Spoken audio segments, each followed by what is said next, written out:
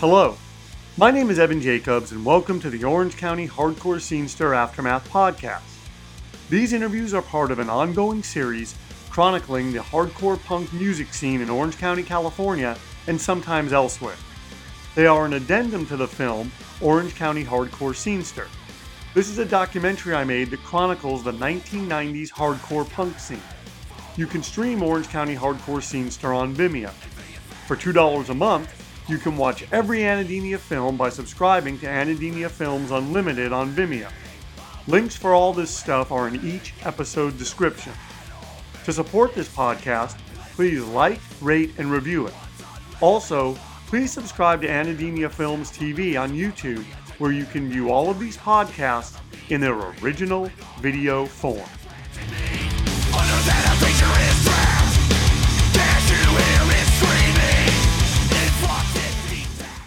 Do you still use that console that's behind you? Because I know that you recorded it's the one to the left, you used the I know you recorded The Offspring. I know you recorded No Doubt on that.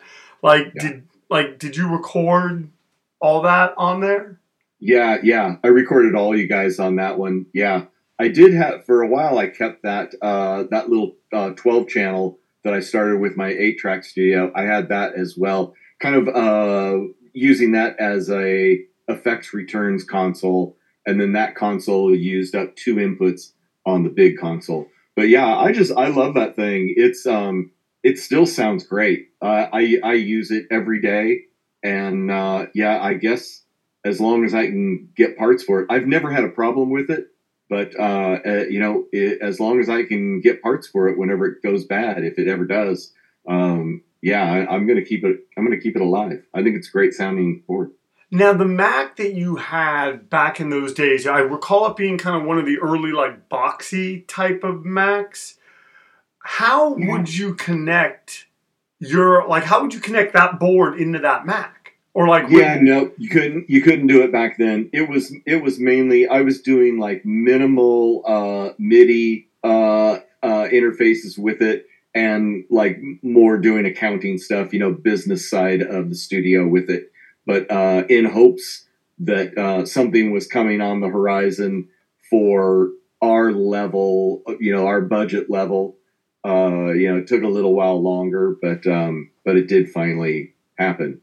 When you when Pro Tools and stuff like that start coming on, and that's I remember that was late 90s. That was kind of when things were hey, there's this thing called Pro Tools, and it allows people, you can actually mess up, and the guy that's recording you can, you don't have to punch in and stuff like that. My question for you is, what was the learning curve like? Because it seems like so many people like yourself, everyone seems to just adapted to it. But I always wondered, what if you weren't a computer savvy engineer? How was that for you? What was your type of, dealing with? Yeah, it was a little tough back before it was Pro Tools. It was called Sound Designer, and you could only do 2 tracks. So it was basically a 2-track editor, so it was great for voiceover work and for mastering, that kind of stuff. So yeah, it was a little weird, but back then we had the advantage of that it was so new, it just didn't do very much. So there was only a handful of buttons to learn, and once you got that, it was set up very similar to a Word document. You had cut and paste and, those kind of functions. So that kind of, on a Word document, you would highlight a sentence that you wanted to delete, and you'd highlight that sentence, hit the delete button. Well, that's what you did in Sound Designer as well, and it, closed up the gap, or you could leave the gap there. But man, now I don't know how anybody learns Pro Tools now. It is so deep and does so much. I mean, I've gotten what I'm doing now. I do very specific tasks that involve a lot of routing and stuff. So I really don't even know. I'm not really a great user of Pro Tools because I got kind of stuck in what I do on a daily basis, and I don't use it the way everybody else uses it. It's I guess I almost use it kind of like an analog recorder and playback device, other than editing and stuff and mixing in the box. But So what is your digital audio workspace? Is there a program like that you, I mean, what's the one that you're using yeah, I have only used Pro Tools. Okay. I had to learn Logic, GarageBand. I mean, there's whatever. It was a PC based one because Acid.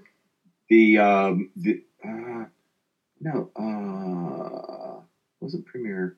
What was the one? It was the Adobe one. What? Oh, okay. Yeah. See, I'm a Mac. I mean, Mac. When you're in the world of Mac, even though a lot of people, Adobe's gotten, obviously with Photoshop, and then when Final Cut Pro, a lot of people felt, oh my God, I can't believe the change. I need it to look like the old Final Cut, so they all jumped to Premiere, and I was like, I'm sticking with Final Cut Pro. I did too. That's funny. Yeah, but whenever I started working for Walt Disney Imagineering, their hardware playback for the attractions, it's all PC based. So I had to do a conversion from a WAV file to a RAW file, and they had specific naming structure that they had to use, and it was all PC based. So I did dabble in that a little. I knew as much as I needed to know to get my work done. But yeah, I've always been a Pro Tools user. I just it came on strong and kind of settled into the industry, and everybody's using it. So it was just the one that stuck. You can. I mean, we're sending sessions back and forth all over the world now, and you just open them up and start working. So could you have ever imagined that, like 1990? I tell you, hey, there's going to come a day you're going to be able to just do it and send it. No, I just there was just no way to predict all of that. I had no idea that we would be doing this now. It's just crazy to think back. I really feel sorry for the kids that are getting into this now because they have no knowledge of any of this stuff, and it was just really cool. I mean, there was something romantic almost about walking into a studio and seeing, dim lit control room with the reels going and all the meters jumping all over the place. It was just like, it was like, falling in love for the first time. There was something really cool about it. I love what you said about the whole Word document thing, because I actually had that same epiphany some years ago when I started with iMovie, then moved into Final Cut Pro. I was like, if you know how to use a word processor, if you know how to use, any word processor, if you can do that, you can figure out the mechanics of recording. I mean, there's a little more to it, but it's the basics of exactly what you said. Copy and paste, and your writing would be the recording, and yeah. It's funny how they did kind of tie it in there, because there was no way to learn that stuff. You couldn't go online, and you had to just buy the thing and figure it out. You'd read the manual as much as you could, and then you'd throw it out the window because you'd be all pissed off, and you just figure it out yourself. Was there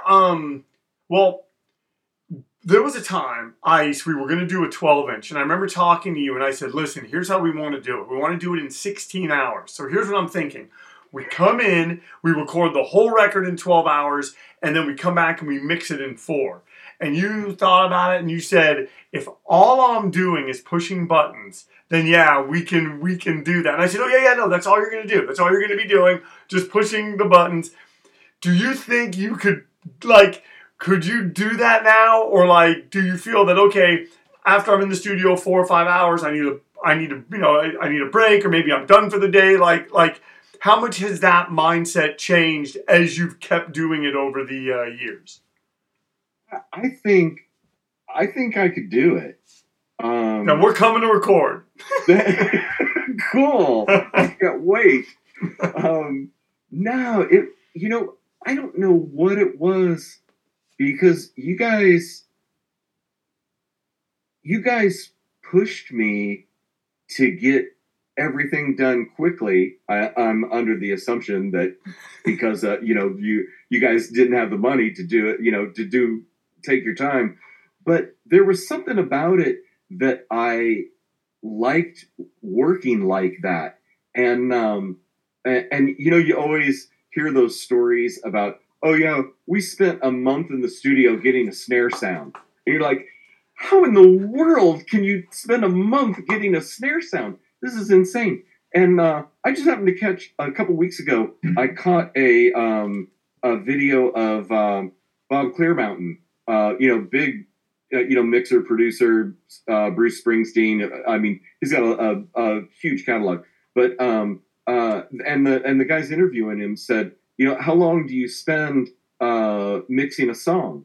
And because you always hear those stories of, oh yeah, we spent like a month mixing each song.